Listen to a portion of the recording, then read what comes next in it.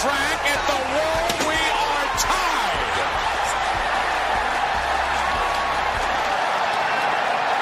Look at this. He's landing it. I don't believe it. I don't believe it. Dropping a big leg. Over for the cover. He got it. Unbelievable. High fly ball into right field. She is gone. Awesome. He got it. The starter. Mike Tyson in. Austin is the champion. Stone Cold. Stone Cold. Stone Cold. Now the 2-2. Well hit down the left field line. Way back in. Touch a ball, Joe. You'll never hit a bigger home run in your life. He puts that on in the net. No! No! Don't do it!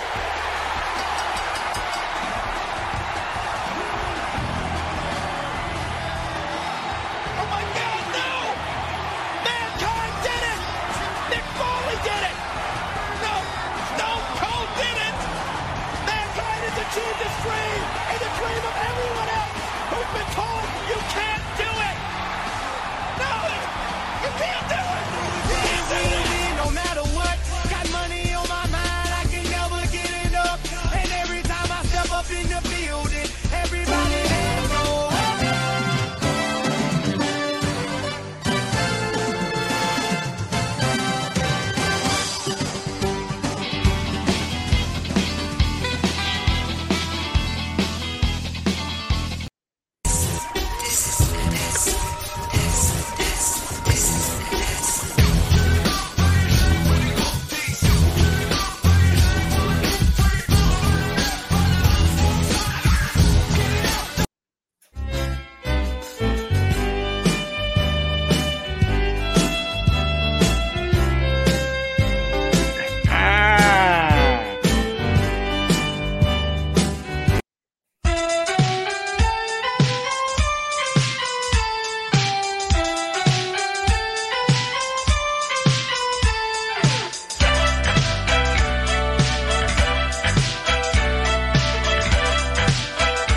What's up, Connection? Welcome to WWE WAR, Wrestling Above Replacement, where we honor all the legends, such as the Brothers Beverly, here on the Northside Connection YouTube channel, as well as any podcast application. We are simulcast across both, like many of our shows and other contents are, and of course on YouTube and across our social media.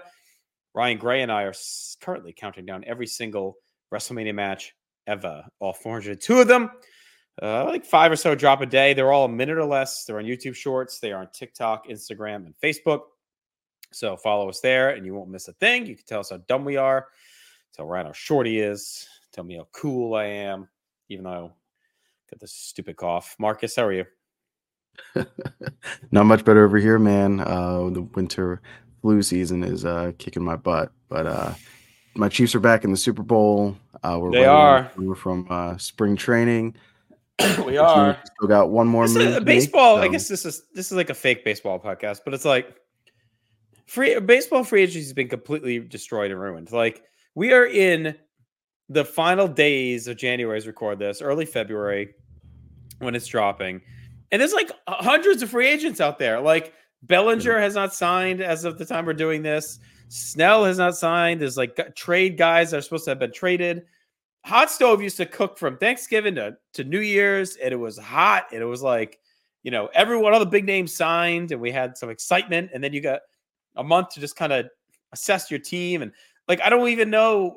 I'm trying to get hyped for pitchers and catchers in like 2 weeks, and I don't even know who the fuck is going to be on the team because they're still saying, "Oh, Cashman's got another move."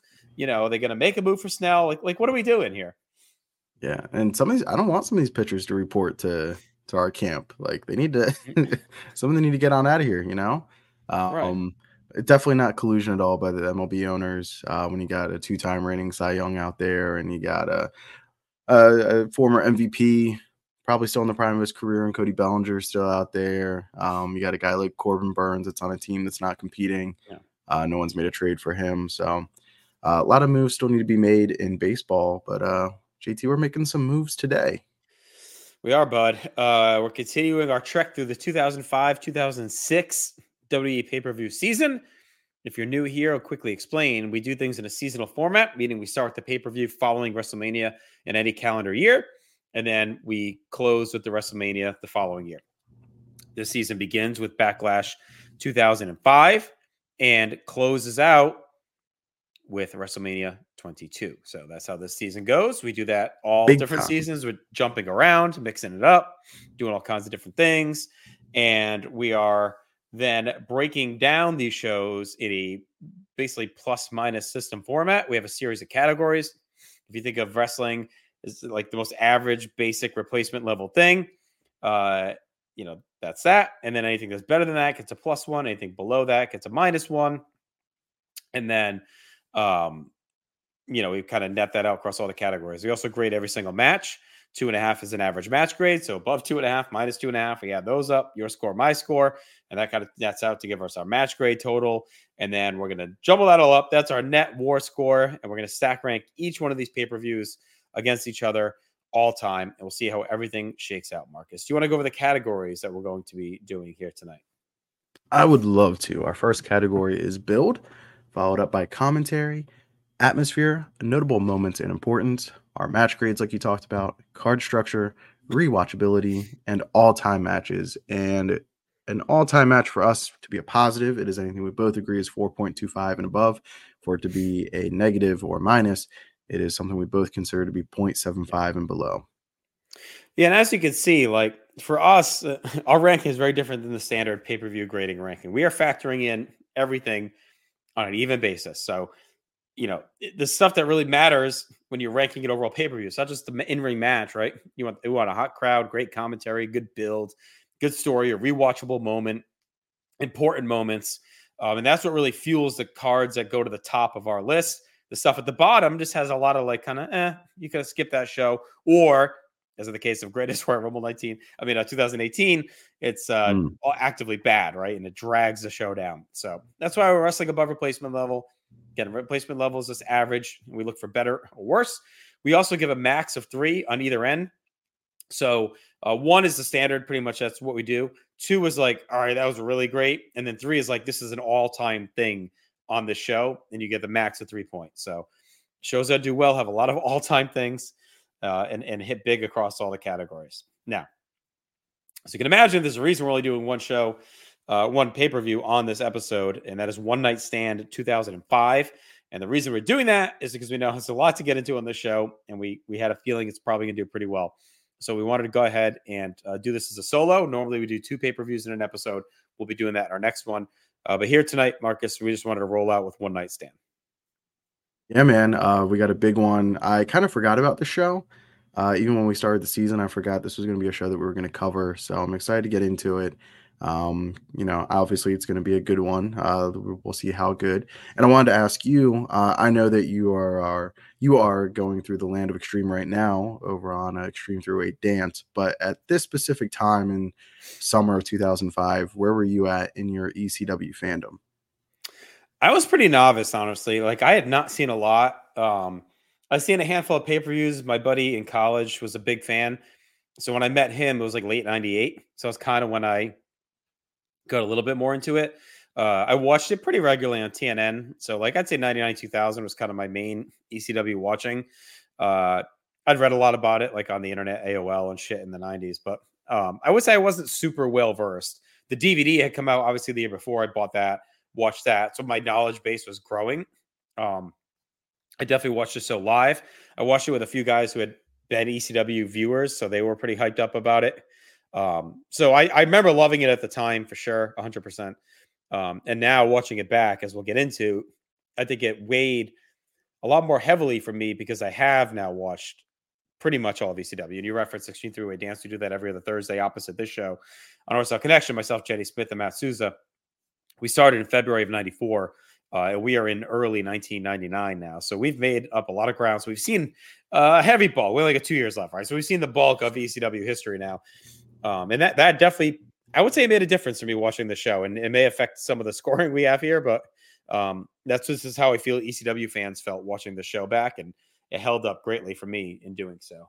How about you? Were you Any ECW knowledge base for you going into this? A little bit. I grew up, in the Philadelphia adjacent area, for up until I was 7. So I saw a decent bit of ECW, when I was sitting up way too late, and my parents were just like, "It's wrestling, it's whatever." Going to a show was always out of question. Yeah. But as far as watching it on TV, as long as I knew it was fake, some of it wasn't, but it was all right. Now, a lot of the storylines and stuff I didn't fully comprehend. But I remember like some of the moments, like the chairs flying into the ring. I remember a lot of the local commercials for shows coming up at the ECW arena and stuff like that. So that was cool. And then we moved. I didn't really follow it. So I missed out on like a lot of later 96, 97, 98. And then when it was on TNN, and I was over at a buddy's house, it's where I kind of like started loosely following ECW again. I'd go over on his house on Friday nights or whatever, and it was a lot easier to catch ECW that way. But again, I missed out on like probably the prime of the promotion, or at least the back end of the prime. So I was pretty excited that they were doing this. RVD was always one of my favorite wrestlers. He is my favorite wrestler at this time period. So the fact that like ECW is kind of having a little bit of a revival, they're bringing back some of the guys, the DVD like you talked about. It was all super cool, I thought, even though I didn't have a full 100% appreciation, knowledge for everything that was going on. I still thought it was definitely cool, and I think we're going to see it's a big risk that paid off for the company. Yeah, I'll say it's one of my great regrets probably as a wrestling fan is ever getting to go to like a old school ECW show in the arena or Queens or something like that. It's definitely something you'll never recapture. Been to a lot of GCW shows. I'm sure it's a similar vibe, but definitely that's a little something that I wish I could have been through as a fan. The you mentioned it was a risk for the company and for the fans too, because going into this, you didn't know. Like the big rumors going in were, oh, Vince is going to meddle with it.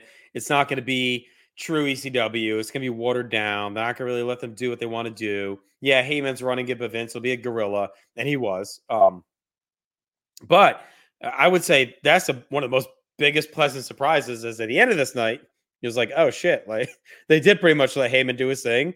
They ran it like an old ECW show, just with better production value. There was in a building similar to what they would run in the past. They brought back a bunch of guys that would never see the light of day in WWE. I'd say there's one negative that we'll get into, right? That I think was WWE eyes. I get why they did it because they kind of needed a natural foil baked into this, but yeah, I mean, it was a risk. It paid off, and it was definitely a lot of hand wringing going into this show for sure about how it would be presented and delivered. All right, why don't we go and dive right in then? One Night Stand, June 12th, 2005, from the Hammerstein Ballroom in New York City. I can't remember if they actually had ever run Hammerstein like in their old days. I haven't come across it really. I don't think. I can check quick here, but obviously they run the Queen's Elks Lodge a lot. Yeah, they don't. As of 99, they haven't run it yet. So I don't know if they run it after that or not. But it's a very ECW building either way. I mean, it's in the same buildings at Manhattan Center, which is where the early Raws were at. Of course, it's all one big building. I had been there for Ring of Honor in 2013, saw a show there. So we were up in the balcony where some of the Crusader guys are. We watched some of the show from there, so that was kind of cool. But I was gonna say I thought that last ECW pay-per-view was from it may have been, yeah. As of 99, there's nothing there, so maybe it's later on they discover it. But all right, so Joey Styles and Mick Foley are the announcers. So Styles had never appeared on WWE television before this, so they bring him in to call the show. Foley's kind of a surprise guest commentator to be with him, which I thought was a good choice. Obviously, he's a ECW legend. I think he's as good a choice as any to do commentary. He hadn't done any yet in WWE TV, really, but obviously knows the stuff.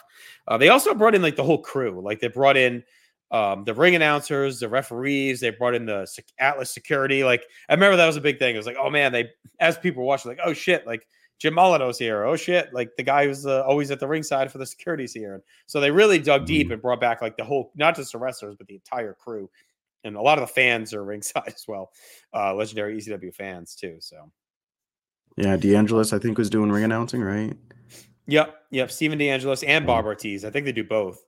Are there, and then John Finnegan, Jim Molyneux, Pee Wee Moore, Mike Keener are the refs. Yeah, Joey Foley, Alice. So it's cool. They really kind of went all out. I mean, in Heyman's mind, everyone else's mind, this is it. Like, it's not going to go anywhere, right? So we don't know a year later they're going to run it back and then turn it into a brand. At this time, you're thinking, all right, well, this is it. So let's ball out and just empty the chamber, right? So all right, let's get to our opening match. Is Chris Jericho versus Lance Storm. Storm gets the win. So again, this is a little bit of a nod to those that may know them as like the Thrill Seekers or whatever, back from Smoky Mountain. They didn't really cross paths in ECW too much, but they always were kind of tied together. And I think this is Storm's. I don't think he wrestles much more after this, or maybe he has a match or two, but ostensibly this is pretty much like his retirement match. So they give him the win. He's got Dawn Marie, and Just Incredible comes out, and he helps Storm get the victory. Jericho did break out the old trunks, but I think he uses walls, break down the walls, break the walls down. So we get a couple WWE themes mixed in, which I hated at the time. Like, just play the freaking real music. What are we doing? But neither here nor there. So I like this as an opener. I think it was a good choice of an opener to kind of.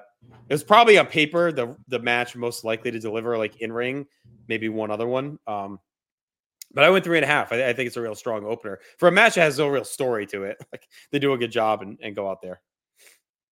Yeah, I thought this was a great nod to the technical wrestling of that ECW would showcase. Storm, of course, is a big time player in ECW. And Jericho is pretty impactful while he's there too, even though it's a shorter run. And I think this is Storm's last match in WWE, and I think he has Definitely a little bit of an WWE. ROH run. But yeah, this is definitely his formal retirement match, even though he has a couple more matches here and there. I went 3.75 for this match. I just really enjoyed it. I thought it was super clean, and I think I gave it the extra bump ski for Lance Storm going over, which I totally forgot. So that was a pleasant surprise. And I mean, we're going through Storm's heyday now on Extreme Three-Way Dance, and he's fantastic in ECW. Mm-hmm. So I was glad looking back, because at the time I probably didn't realize how big he was there. So looking back, I'm glad they gave him the win, because yeah, Jericho's a bigger name, but if you watch ECW history, Storm is way bigger of a deal to ECW than Jericho is. So yeah, I thought it was actually fitting looking back that Storm was the guy that got the win, given how strongly he was presented, how dominant he was through most of the run that he's there. And he rides that. His WCW run's awesome too. He rides the momentum. So yeah, sure is. All right. Next up, we get a international sampling of ECW, as we have I forget what it's billed as, is the International Three-Way Dance, something along those lines, but it's Yoshihiro Tajiri, Little Guido, and Super Crazy. Super Crazy is going to pick up the win. It is elimination style. And I went 3 for this, and just super solid. And you know, again, it's a sampling of that international flavor that ECW brought kind of in the back end of the run there. Yeah, this is a big part of their 99-2000 stretch, where they kind of refocus on like the hard-hitting, in-ring, faster-paced style with some of these international guys. Obviously, Nunzio, Little Guido, right, and Tajiri were active competitors. If they give Crazy the win, Crazy would be signed pretty much right after the show. So good on him. He might have even been right before. I'm not sure the timeline, but he's there within a month on WDTV. So I went 3 as well. This was fun. And again, you start getting like all of the little bit players in there. Like we had Credible and Dawn. Now we get Father Jim and Mikey Whipwreck is out there with Tajiri. So like, you know, that's their little team. So and I cannot think of his name in ECW. Why am I drawing a blank? James Vandenberg in WCW. Father James Mitchell. Yeah, wasn't he? Oh, Sinister Minister. He's Sinister Minister. Oh, Sinister Minister, yeah. All right. Next up is Rey Mysterio versus Psychosis. I found this to be kind of disappointing. This is obviously a nod to their Mexican hardcore stuff that they had going on in early '96. It was Hoovy, Psychosis, Mysterio before they all went to WCW.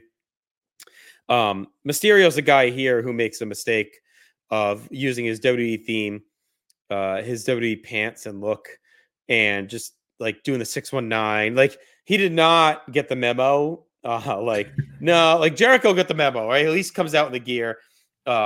this guy did not get the memo. Like, hey, dial it back to 1996, brother. Like, we're not out here doing modern day WWE shit because you're not going to get over. And the crowd was not super into him at all here because of that whole presentation. Like, he should have been out in the tight pants, come out to whatever he used in DCW music, or maybe even his WCW theme, like something different than, Booyaka or 619, whatever he's using at the time, and then hitting the 619. So 275 for me. This was definitely our first kind of disappointing match of the night. Yeah, they probably should have done a hot start, have Ray, kind of borrow from SummerSlam 2002. Have Ray make the jump from the crowd, that we can kind of forego all the entrance and stuff like that. That might have helped out with that. And I wonder if for Ray, if like he had come so far to be taken as just a regular WWE superstar, to be treated as a heavyweight, if he was afraid to even go back for like one night. With Vince maybe there, that could play into it. But yeah, it's probably the only disappointment I think in ring on this night. I wanted the 2.75 as well. So again, it's well above replacement level. But it is not what you would expect from these two. Yeah, not at all. All right. Next up, we get an in-ring segment with Rob Van Dam. Mm-hmm. He gets to cut the promo of his life, I think, and it's all off the cuff. It shows the personality that Rob Van Dam had. It showed the mic skills and the passion that he has when he's not reciting a 8-paragraph scripted promo for him. You really see what this dude can do. And this, in typical ECW fashion, bleeds into our next match, which is Sabu taking on Rhino. I think Rhino was recently released, but was still under his 90-day. So that was kind of weird. He destroyed the lobby, the hotel lobby or whatever at WrestleMania weekend. Yeah, WrestleMania. Yeah. So he's already in his next indie run TNA gear with Big F and Deal on the side. But this match is cool, man. I went with the 3.25, and this is the kind of chaotic ECW style match you come to expect. You get the hard hitting action, you get the big moves, the head dumps, you get the death defying moves from Sabu. So yeah, man, this was really cool stuff. 3.25 for me. Yeah, I went 3.25 too. It was way better than I remembered it being. I thought this was kind of made the drag of the night on in ring. But Sabu brought the energy as always. The RVD promo is fantastic. Like, it is, it's right around the time we're watching CM Punk, right, come back to get his WrestleMania main event, gets hurt, and on the Raw that he announced that he was out, gave a very passionate promo where you could kind of feel the emotion in him. RVD that night was at times 10, maybe times 100. Like, you can really feel how fucked up he was over the fact that he was injured and couldn't wrestle at the show, because he wanted to go out there and have an incredible match and shove it on WWE. But he had blown his knee out, or I think it's his knee, right? He blew his knee out in December. Yeah. And he's out there. He's like, it sucks. This is my idea. I pitched it to Vince. He actually did it. And it was his idea. He really pushed on it after the DVD to do something like this. So it did stink. He still goes out there like RVD always did and hobbles around even with his knee in a brace and goes out. And RVD's amazing in ECW. It's for anyone that hasn't watched his stuff. It's go watch it. It's on Peacock. It's fantastic. His comedic timing, his arrogance, the way he was in the ring. And it's sad watching that get beaten out of him in WWE over the years. Like, he's amazing in 01. He's still really good in 02. And then you can see he's still great, but a lot of the that passion energy definitely kind of dribbles out of him month by month as it goes. And you can see he loses some of what he had there. So, but the match is really good. You can tell Rhino's not on a contract since they let him lose to Sabu. See ya. This next match up there with Ray and Psychosis to me is probably the most disappointing of the night. Chris Benoit versus Eddie Guerrero.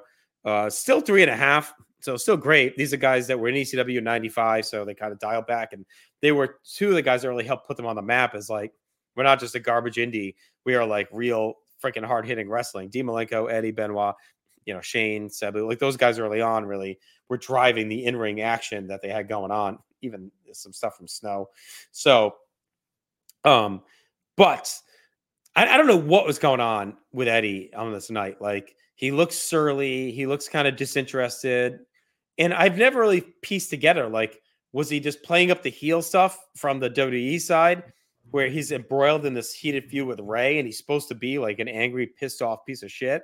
And is he just leaning into that and looking like just dismissive? Or did he just not want to be there? Was something going on? Like, he just doesn't seem fully engaged into what's going on around him. He uses his WWE theme. Fine. Again, Benoit, I think Benoit does too, but it's like whatever. So the match is fine, and Eddie actually taps clean, which is pretty surprising given his push. Like, Benoit's not really doing much in this stretch, so I was surprised that Eddie didn't win this and stay strong for the Ray feud. So again, I went 3.5. It's still like really freaking good, but I remember being very disappointed at the time and thinking Eddie does not look right coming out. Yeah, this is probably the floor of what these guys could deliver. I think I went 3.5 as well. Let me double check. Yeah, 3.5 for me. I remember hearing a story that like Eddie was really not about being there and was not interested at all and was in a pretty bad mood. I don't know if it's New York City, if it's the ECW environment. Guys work pretty hard to not have to be put back in that environment. So it could be a pay thing. It could be a, not wanting to go back and revisit that time period you worked so hard to get out of. Who knows what it was. But I remember hearing that like Eddie really wasn't about it. And I think he kind of turned up the TV character a little bit in ring to match that. But yeah, 3.5. And again, it's a cool sampling of like what ECW would offer. It's really like the exposure aspect to ECW and how ECW, kind of gave these guys well, Benoit was in WCW earlier, but ECW really featured him. Yeah, Benoit's a little ahead of them. He's in there with Scorpio and Shane and that stuff, and then he kind of leaves as Eddie and Malenko come in and have their series and run. They're not there long, those two guys, but and they do some stuff with Scorpio and everything. So that's all like late 94, early 95, like real early days. I think 95 is probably ECW's best like in-ring year. And they're a big part of it. So, yeah, I think there are two guys that if Heyman had his 2 years with, I think they would have been, top of the card type guys. Obviously, easy. So. I mean, they kind of were even with the brief run that they had, especially Benoit. It definitely was. Yeah, I think they'd be mentioned in ECW lore on the same level as Taz and Shane Douglas and Sabu. Yeah. So, agreed. All right.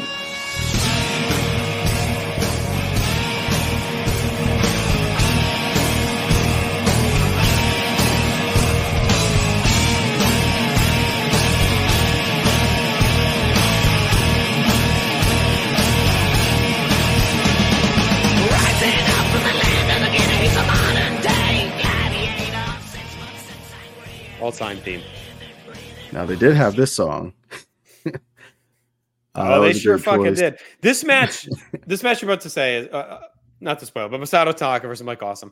This wasn't even announced, I don't think. If it was like a last second. They snuck it in on the card on like the website. Like this wasn't any. So. They didn't announce any matches really, but I think this really wasn't even like rumored. And it was kind of like, oh shit, when he came out, and they both came out. But yeah, go ahead. Yeah. This match to me, this felt like the most like purest of ECW all night. Maybe it was because you had two guys who weren't under contract at all or affiliated with WWE, like even recently.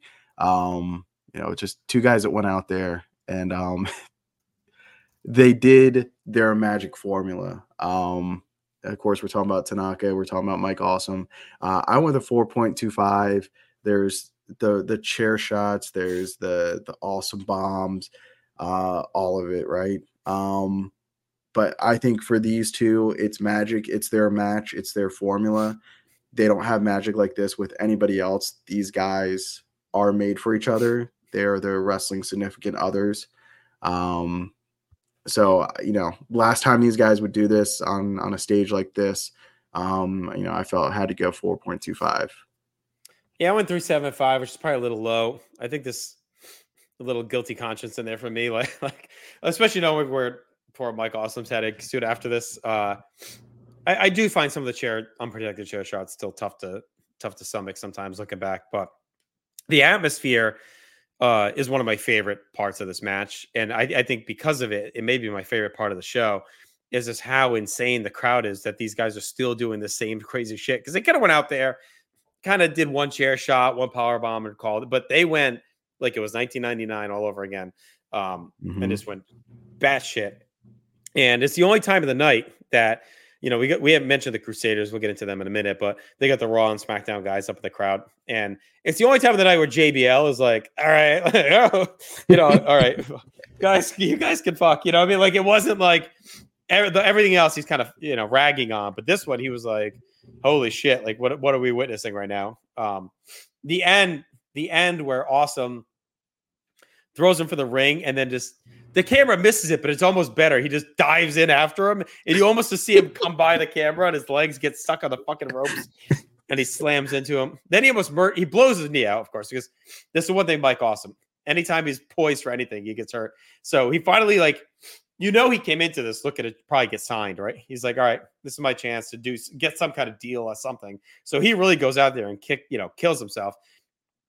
Sorry, insensitive, but it really goes out there and busts his ass.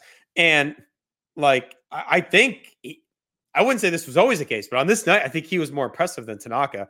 And you could tell he seemed to have some purpose. Now, whether that was just a shove it on them for misusing and firing him or trying to get a job, but then he blows his freaking knee out. Then he almost murders the referee with a power bomb. Like it's a really ugly power bomb that he hits at the end. So yeah, I mean he's doing a power bomb with probably no ACL or MCL attached. It's insane. It's a spectacle. It's on a night full of spectacles. It may be the biggest spectacle.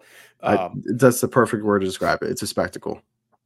And I love that it's late in the card because if this is early, it might have caused some problems. So it was in the perfect spot. Because then we only have one match left.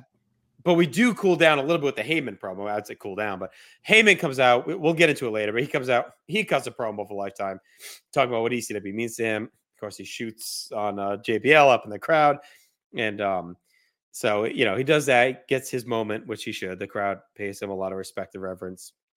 And then that brings us to the main event, which is four of the biggest ECW icons. Again, this is one I think I didn't appreciate at the time as much as now that I've rewatched what it meant to have these four guys be the closers. And that's Tommy Dreamer and Sandman taking on the Dudley Boys.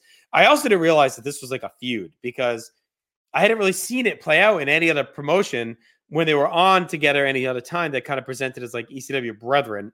So I didn't really get it that this was like the Dudleys had broken Beulah's neck. Sandman and Tommy went to war with them to avenge her. And that's such a big story in 98 ECW. So that really carried through to this for me. We get the table spot with the fire. Of course, Tommy takes the loss. He can never go over in anything ECW. So that's fitting as well. So I like this a lot as a main event. It was way better than I remembered it being. I remembered it being like a quick garbage brawl under the table, but the heat's crazy. The entrance, I guess we'll talk about that more later, but Sandman's entrance is an all-time pay-per-view entrance coming through the Hammerstein crowd with Enter Sandman blasting. A Peacock and the WWE Network and everything else, of course, is dubbed with the generic Sandman song. But I do have the original VHS where I recorded this off the TV, and I have it preserved with Enter Sandman. I think it's out on YouTube and stuff too. But that original entrance with Enter Sandman is next level. Tommy and Sandman drink the beer off of there's Elektra and someone else I think is in the crowd. They drink it off their tip. Eddie out there, and then this segues into the post match. We'll talk about it later, but Austin comes out. The Crusaders all come down and they all kick the shit out of the Crusaders, and ECW has a big beer bash in the ring at the end. Which again was a cool ending. So the match itself, though, I went 4 stars. Going into that match, I would have said 2 3/4 probably. So I was definitely over impressed by it. Yeah, I thought main event match, you're gonna have all the plunder and everything like that. So maybe 3.5, maybe 3 3/4. But watching it with fresh eyes, on a clear mind, I went 4.25. And again, it's just like the formula of ECW. It's the run-ins, it's all the tie-ins, it's how everything connects together. It's the backstory. It's weaving characters in and out. You get the fire spot. And it was paced really well, I thought. You also got like the weapons in there. This is the first, I think this is like the first blood all night too. So I feel like they really made that count.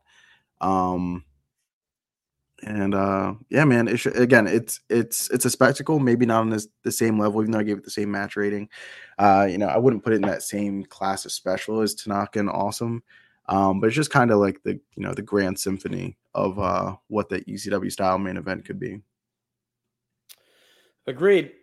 All right, so that's our match grades. It gives a total WAR score of 7.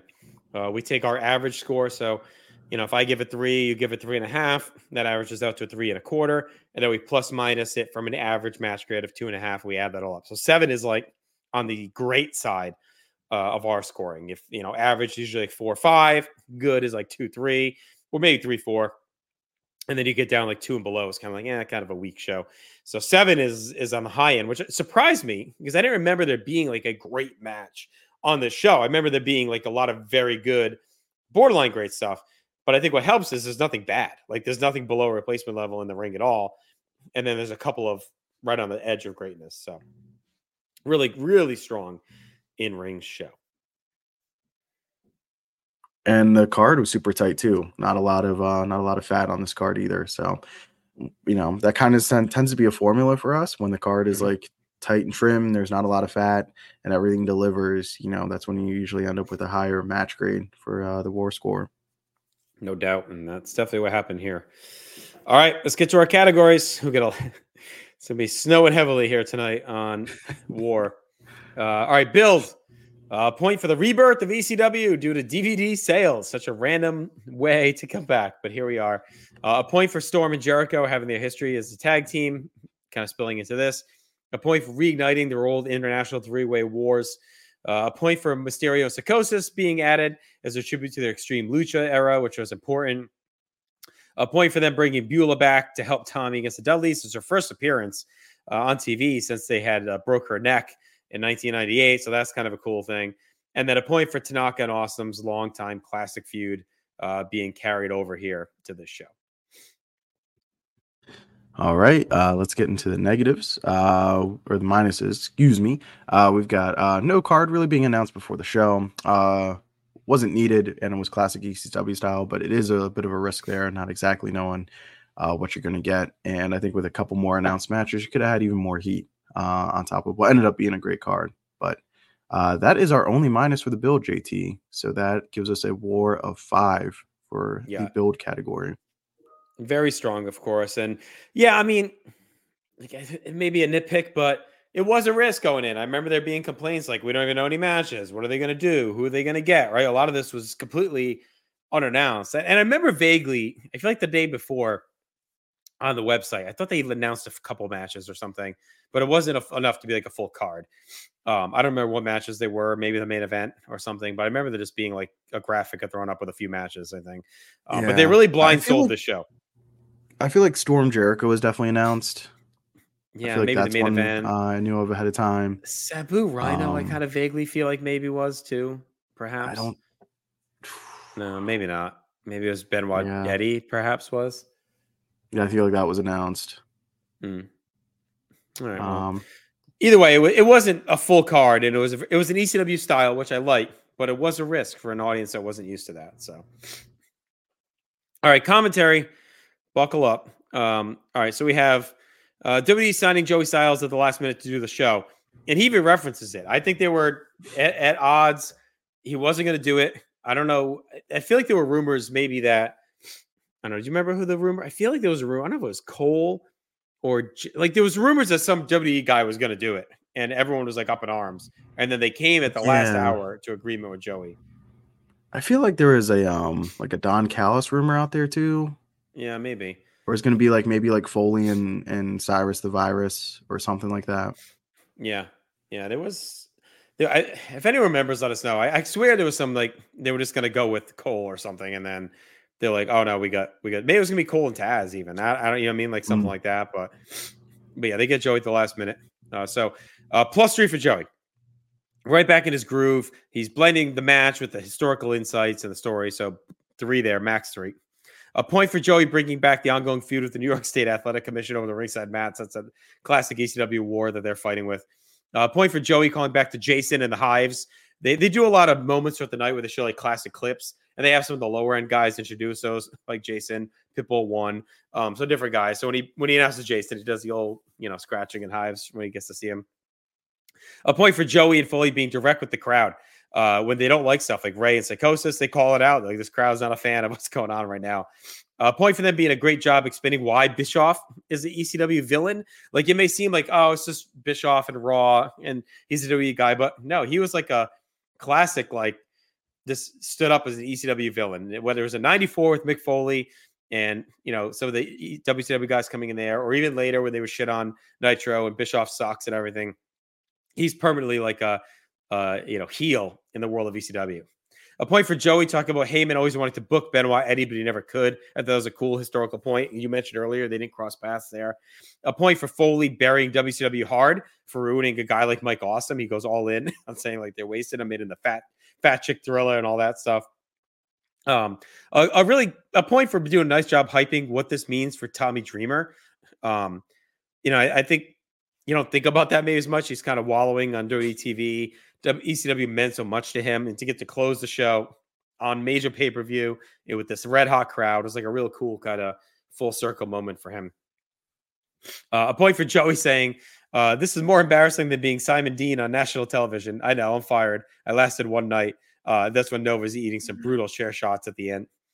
And then a point for the commentators acknowledging the referees. They point out what makes them unique, not, unlike NFL, NBA, Major League Baseball today. They kind of say, oh, Molino does this or Pee Wee does this. So they give them personalities and not just bland avatars and referee shirts. So a lot of pluses there for sure. Yeah, let's check out our minuses for commentary. We got Foley talking about himself way too much all night. We got the nonstop mentioning of the Crusaders as they get shoehorned into the show. We get Joey over the top burying Mike Awesome. Feels like kind of the only real misstep big misstep by him on commentary all night. And then we get the unfortunate wording of him, saying he hopes Awesome kills himself, for jumping to WCW. Just kind of ruins the vibe of the match a little bit. And then Joey's absurd over the top laughing for the BWO. Maybe he was doing his ode to Michael Cole. Yeah, it was rough. And like he would do that in ECW sometimes, but it was way too much. We'll give a 2 on the Awesome stuff as well. I think that was really bad. Like he basically, like he just goes in hard on. I mean, I get it, right? He walked out of the company, held up the title, all that shit. So there was an axe to grind, but he goes in way hard. Even if Foley's like, all right, let's dial it back, Joey. It's not that bad. And then when he says, I hope he kills himself, and then he kills himself like 2 years later, that one in retrospect does not age well at all. So yeah. All right, so that gives us a 9 net score on commentary. So very strong. For those that follow the show regularly, commentary is not a strong suit in a lot of these for sure. All right, Marcus, here we go. This is where our money is made on the show. Atmosphere. So max 3 for all-time amazing location. You get the history, you get the vibe, the look, everything about it.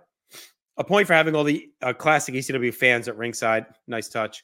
A point for all the original ECW referees and security. Adds so much to it. A point for the crowd as being insane when Joey opens the show in the ring, old school ECW style. A point for the classic ECW opening animation with the This Is Extreme song. A point for all the classic ECW camera shots, the way they come into the arena, and in and out. So they hit all those points. It feels like an ECW show. A point for them using a non-WWE ring. They didn't just make it look like an ECW ring. They really found one that fit the vibe. A point for Chris Jericho being dressed as the Lionheart. A point for the standing ovation for Jericho. A point for the chance for Chris Candido throughout the night. Of course, he had just passed away, I don't know, weeks before this. I think it was April, maybe. A couple, 8 weeks maybe or so before this, he passed away. I don't think he would have been on the show because he was actively in TNA at the time as a pretty big act. So, but still, it was sad, just the timing of it all. In a way, kind of fitting of how his life and career went, that he passes away right before a show like this. But a lot of chance for him all through the night. A point for the crowd being completely rabid for Super Crazy. A point for the non-pop for Ray, which was, I think it was earned. It was earned. He didn't take it the way he should have, and he gets owned for it. A point for the crowd chanting, put your mask on, a Psychosis. Poor guy.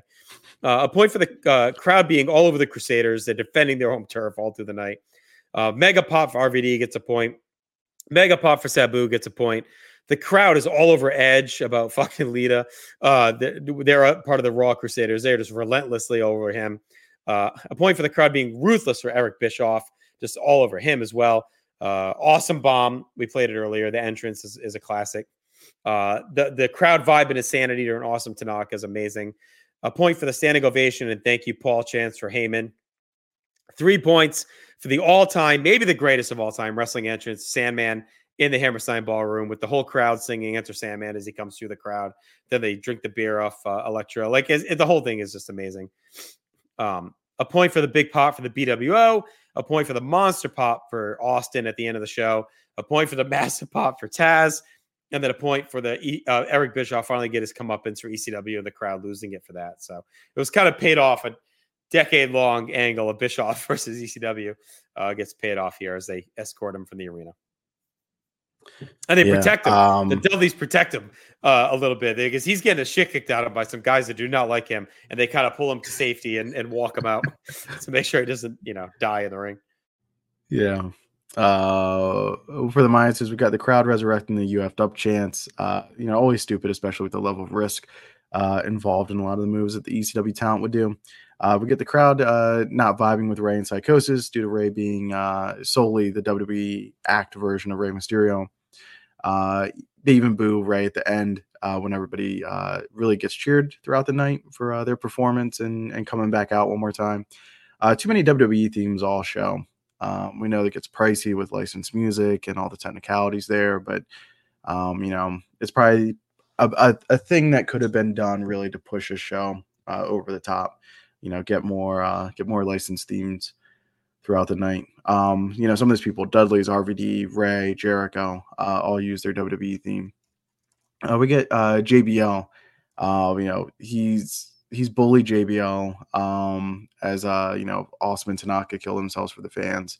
And eventually he kind of comes around, but that can kind of go all night for the Crusaders kind of just being so nonchalant and mocking the wrestling going on in the ring. Again, it's just something that wasn't needed. No, it's over the top. What they should have really done, because we'll talk about a bit as we go with card structure, et cetera, too. They are way too focused on. They show them a ton. They talk about it a ton. There's some points where they're cutting to them every 3 or 4 seconds. It's boom, boom. It's move JBL, move Bischoff. It's all right. We're not here to see them. I think this was their one capitulation of Vince, that there had to be some kind of angle. And again, I don't mind it because there's no true heels on the show in the ECW sense. Maybe Ray, but so they kind of needed a foil to tell the story of the show and have that closing feel-good moment where they all kick the shit out of them. So that's fine. But I would just have them come out at the end. Maybe they all come out during the Heyman promo and he comes out and shoots on them, something like that. Or maybe during the RVD promo halfway through the show or something, because he kind of ripped on them too. So I just think the whole show is too much. And they're not out there right away, but they come out pretty fast. And it's overwhelming. Yeah, I wonder if you could have done an angle where Bischoff's trying to shut the show down. Maybe, feels a little bit like Kurt Fuller or something like that from No Holds Barred. I don't know, but right. Something more where he's trying to shut the show down throughout the night, and it's we hear Bischoff's talking to the Athletic Commission. We hear Bischoff is talking to the fire marshal. We hear, and it's a lot of you hear, and you don't really see Bischoff, and maybe you do a cutaway during the show, and then at the very end, maybe that's where you get the reveal of all the guys coming out, and you get the big standoff, and then ECW standing tall. But yeah, the constant presence all night wasn't needed. Agreed. It's just way too much, and maybe if they didn't focus on it as much, it would have been okay. But they constantly just freaking talking about it. It's all right, enough. We don't care. We see JBL and the Bashams enough. We don't need more than that. All right, so that's a plus 26 for atmosphere, which I think is a record for. I don't think we've ever been that high on anything, but I don't think there's anything crazy in there. It's the whole show is insane. The crowd is bell to bell, never stops. So, all right, notable moments. The full 3 for ECW Lives. A point for Heyman getting the full control. Vince hands off. It's unprecedented on a WWE show until today, I guess. Lance Storm's retirement match with the Impact Players reunion. That was really cool. +3 for all the ECW legends making their debuts. There's so many on the show. A point for the FBI coming back together. We got Big Sal out there. So that was kind of neat. I think Tracy was there too, right? And was Tommy Tracy was there. JT. I know JT Smith was there. Yeah, so they kind of pulled together. I don't think Tommy was there, but Tracy's definitely there. So that's cool. All the video packages all night are a sneaky way. You get Shane Douglas on the show and some others. They pay tribute to those that have passed. So kind of notable there. We get the Fonzie, Sabu, and RVD reunion after RVD's promo into the Sabu Rhino match. You had to have those three guys together. Heyman's iconic promo. He buries JBL, buries Edge, buries Bischoff. That's all time, right? His all-time line, right? The only reason you were WWE champion is that Triple H didn't want to work Tuesdays. That's just like a all-time Heyman line. The weak one, I think, is when he says Matt freaking Hardy to Edge. Like that, I don't know, it's a little lame. Like the crowd's been chanting for Hardy for months, so he made it like it was some taboo thing. But I guess at the time they weren't allowed to say his name. So, but Edge does a really good spit take, which is funny when he says Matt freaking Hardy spits the beer out. A point for Bischoff with the iconic middle finger. It's just like an all-time wrestling photo. I'm sure you've seen it if you've been on the internet at all of the last 20 years. He's got the beer in one hand and the middle finger and the smirk, the leather coat on. So that's kind of a classic Bischoff moment. A point for Beulah and Tommy. They reunite. Tommy's got the blood all over his face and Beulah hugs him and it's all in her hair. A point for the fire table where the Dudleys put him through it. And then a point for Bischoff again, getting his come up and sit the hands of the ECW stars. All right. For our minuses, we got some missing legends, obviously, like Shane Douglas, you talked about. Terry Funk's another person whose presence is missing on the show. We get Ray being full-on WWE Rey Mysterio with his gear and the music, the moveset. Really pisses off the fans. Bully JBL abusing Blue Meanie, getting a shot in, and he has to take his punishment on TV. Yeah, that's a pretty memorable one. That's a memorable one in a bad way. So in that big brawl at the end, JBL like stiffs the shit out of Meanie. Like, I don't know if they had a fight. I think, did they argue back? It was some reason that, or Matus picked on him because he's a fat guy, I forget. But he targets him and he punches him like with stiff shots to the face. Like he really batters him.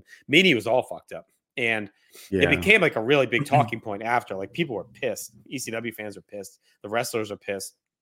So Vince makes JBL eat some shit. He had to do an apology. They give Meanie a job. They bring the BWO on TV. And then Meanie gets to whack him with a chair on SmackDown and cost him a match. And he crushes him with that chair shot on SmackDown as a receipt. So they do right by him, but it kind of sours that ending stretch with JBL just being a fucking bully as always. Yeah, we'll see it when we do Great American Bash too, but JBL gets color on TV too, which was uncommon at the time from that chair shot. But what else we got here for our minuses? Oh, we get RVD getting injured. Can't wrestle in the show. That's a big bummer. Austin blowing out his knee at the end of that match. That sucks too. We get Austin as Stone Cold. I know that's like the final form of Steve Austin. But, it would have been cool to have superstar Steve Austin back out there at least for a minute or, I don't know, find a way to tap into that other than being Stone Cold Steve Austin. But I mean, it shows how over he is because that crowd shit on everything WWE, but he comes out and he gets he's got the glass breaking theme. He's got an XFL jersey on. Like he is fully a WWE fanboy and he gets a mascot. Pop.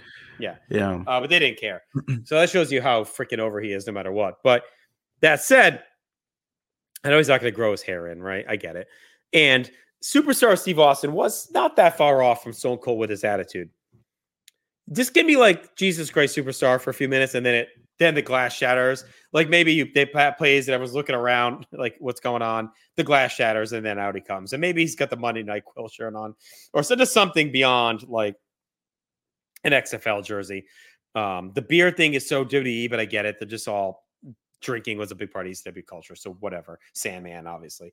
So it's fine. I don't think there's many ways to hide who he is at this point, but just that one little touch would have been cool if it starts with Jesus Christ Superstar. Such a nitpick, but I think it would have added another dose to the show of like, oh, even Austin is dialing it back to 95, Even if he just comes out in an ECW shirt, I think that goes a long ways. Yeah, instead of the XFL cut up jersey. tank top or something. Yeah. Right. Yeah.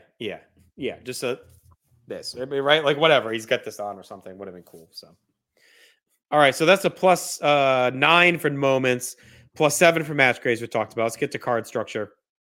A big point for opening the show, Joey in the ring. That's that classic ECW vibe. A point for opening with Storm and Jericho. A point for the tribute video to the legends that have passed away. A point for Tajiri and Crazy.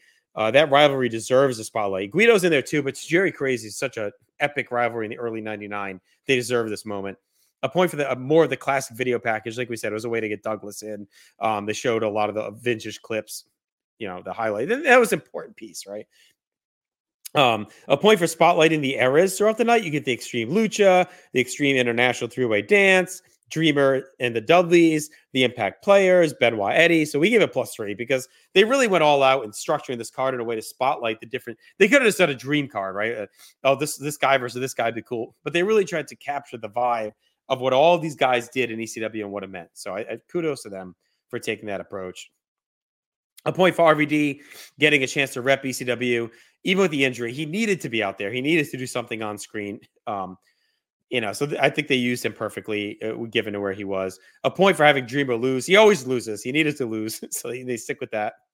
A point for closing with the big reunion and celebration. And then the final thing we really haven't talked about, closing out with old school Taz. He comes in with the towel over his head, the theme, and he chokes, comes in and chokes everyone out, triggers a big brawl. So that was a perfect way to end because that was him, right? That was Taz. He always kind of walked alone, comes out at the end and starts the fight. So the card structure, again, is something that hurts a lot of shows, but this one, they were dead on through most of it. Yeah, they really nailed it. Just a few minuses here. We get too much focus and time spent on the WWE Crusaders and Invaders all night. And even their attitudes and how they sell ECW, it makes ECW feel low end, despite the presentation, despite all the obvious effort that had been put into the night. And they didn't need that much time to get over that, hey, they're the bad guys. This is who you're supposed to hate. And it, just for the big payoff being a big brawl, I thought we both thought way too much time was invested into that.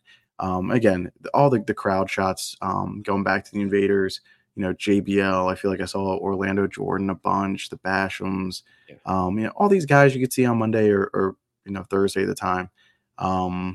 It was just too much. So we went -2. Overall. Someone should go back and count how many times they showed JBL during these. I mean, it's going to be like 100 times. It's like, there's times where I think it's Awesome Tanaka. They must show him like more than Awesome Tanaka. Like every move, they're back to him, like looking on in awe. Whereas you only the amount of full screens he's got is ridiculous. Him, Orlando, the Bashams, Edge, Bischoff, La Resistance, they show a bunch. Like, it's just a Christian. They show Christian a bunch. Angle's there. Yeah, Angle's there. Although he's awesome, so whatever. But yeah. he actually has some early history perk Angle form. Yeah, and he's got some history with ECW. All right, so that's an 11 for card structure. You can tell these points. All right, Marcus, rewatchability. A point for the opening welcome into the building and soaking in that moment is so rewatchable. A point for Super Crazy's balcony moonsault. A point for Psychosis' psycho guillotine.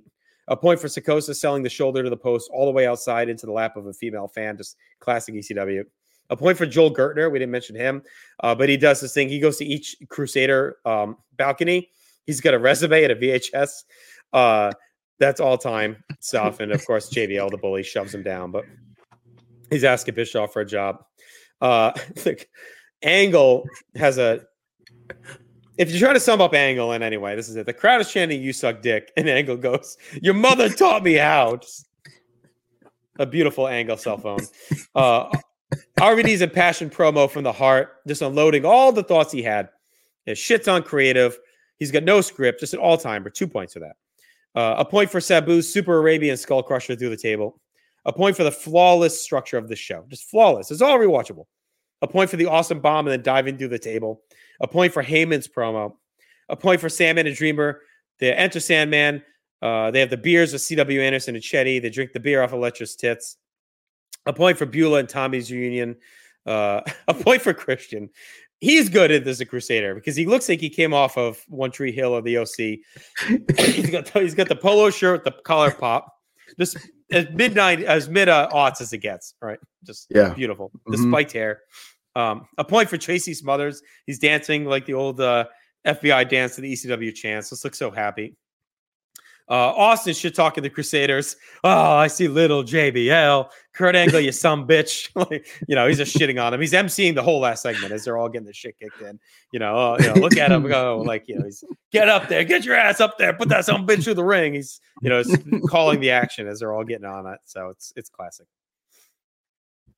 Yeah, you got to figure how many beers deep is Austin in? Oh, he's loaded. Being backstage for 3 hours. Yeah. Loaded. Yeah. For our minuses for rewatchability, we got JBL. It's like record timing to try to bully the ECW jabrones and crap on the fans.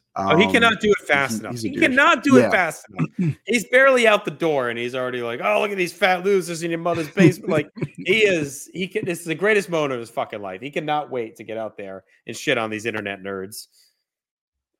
Yeah. We get it seems angry Eddie Guerrero, at least displacent.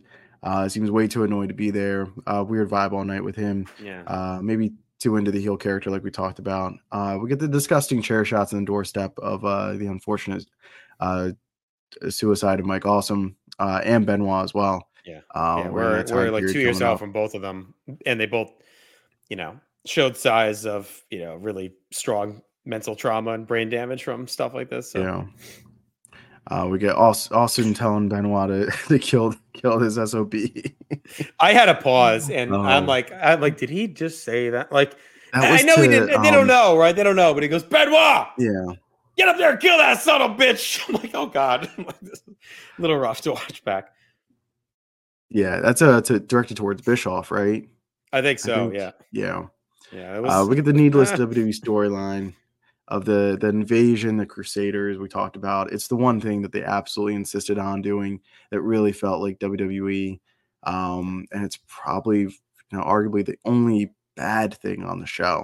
I mean, we've had disappointing things. We had things that underwhelmed, but like Guerrero and Benoit underwhelming was 3.5. Psychosis and Ray underwhelming was 2 3/4. So this is the only thing I think throughout the night that was a constant drag on the card.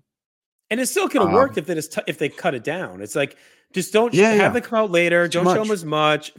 And then have them come to the ring for the fight. Because you needed them for the closing brawl. I think that worked well. But you didn't need all night. You just didn't need all night. Yeah. And it didn't do anything to build up the tension all night either. The tension was there as soon as they walked through the door. That all could have been on the very back end of the show. But that gives us a total WAR of 12 for rewatchability. All right, no all-time matches. That's the one thing, I guess.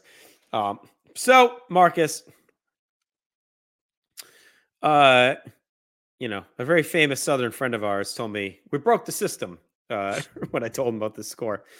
And maybe we did.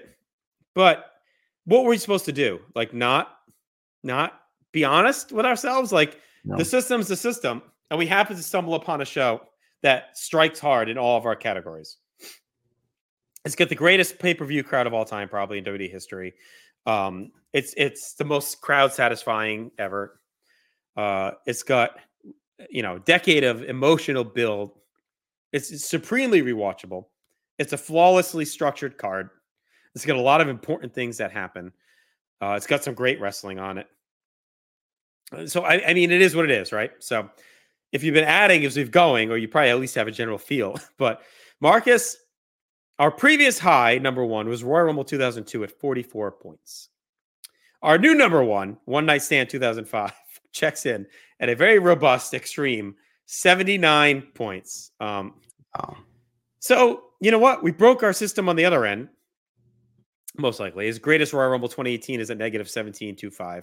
The next one is at negative 9. So maybe not as much, but this one is better than our next show by 35 points. And I don't know what else to say besides I don't feel guilty at all. Like talking it through with you again, watching it back. I don't feel like I don't know. It's an awesome show. It's probably the greatest show the company's ever done. There's very little on this show that by our true definition of replacement level was replacement level. Just like everything was dope. Everything was awesome. Everything was better than you would expect. And also like kind of consider the source here. With both of us, we both have an appreciation for ECW, that's growing as we get more into our wrestling watching.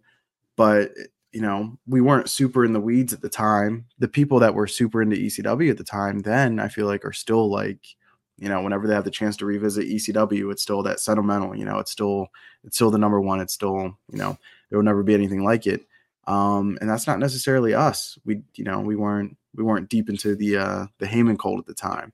So for us to kind of have, I think is pretty close to a unbiased, but yet informed knowledge of ECW. This is just how the show graded out in our system. And it crushed it for its target audience. Like the audience for this show wasn't necessarily WWE fans, right? It was meant to bring back memories and bring closure to a beloved promotion that did a proper ending. Right? Like it just kind of closed overnight. They didn't get to really say goodbye as fans and as wrestlers. This gave them that. And what I like about it, it's not like a lot of the current day reunions and throwbacks that are like 20, 25 years. Like it's still within the realm where a lot of fans were there and around. The wrestlers could all still wrestle and they could all be there. It's only 5 years after the promotion closed. So it's like, it's in that nice window where we missed it. We wanted it back, but it hadn't been gone so long that it's like a shell of itself. They're not all broken down, trying to, like, they could still wrestle. They could still put on a show that felt like ECW. It was just a perfect storm, and they executed it wonderfully. And it was a love letter to ECW and its fans, and it delivered. I mean, I can think of a couple shows that may sniff it, but it's probably going to stand as our number one for a long time, and maybe till the end of the project. But it is what it is. So everything else compete for second. But I'm not going to sit here and second guess it because I don't think there's anything to second guess. Yeah. And again, this show, you kind of touched on it. It's a point I wanted to make. This show does have the benefit of being able to exist within itself. You can start and finish a show and there's nothing that really carries over. Right. There's no storylines really that carry over. Everything was self-contained this one night, but they make the most of it, man. Everything feels good. If heels are up, it's done well, like Lance Storm, and the Dudleys. It's just, they knocked it out of the park. Simple as that.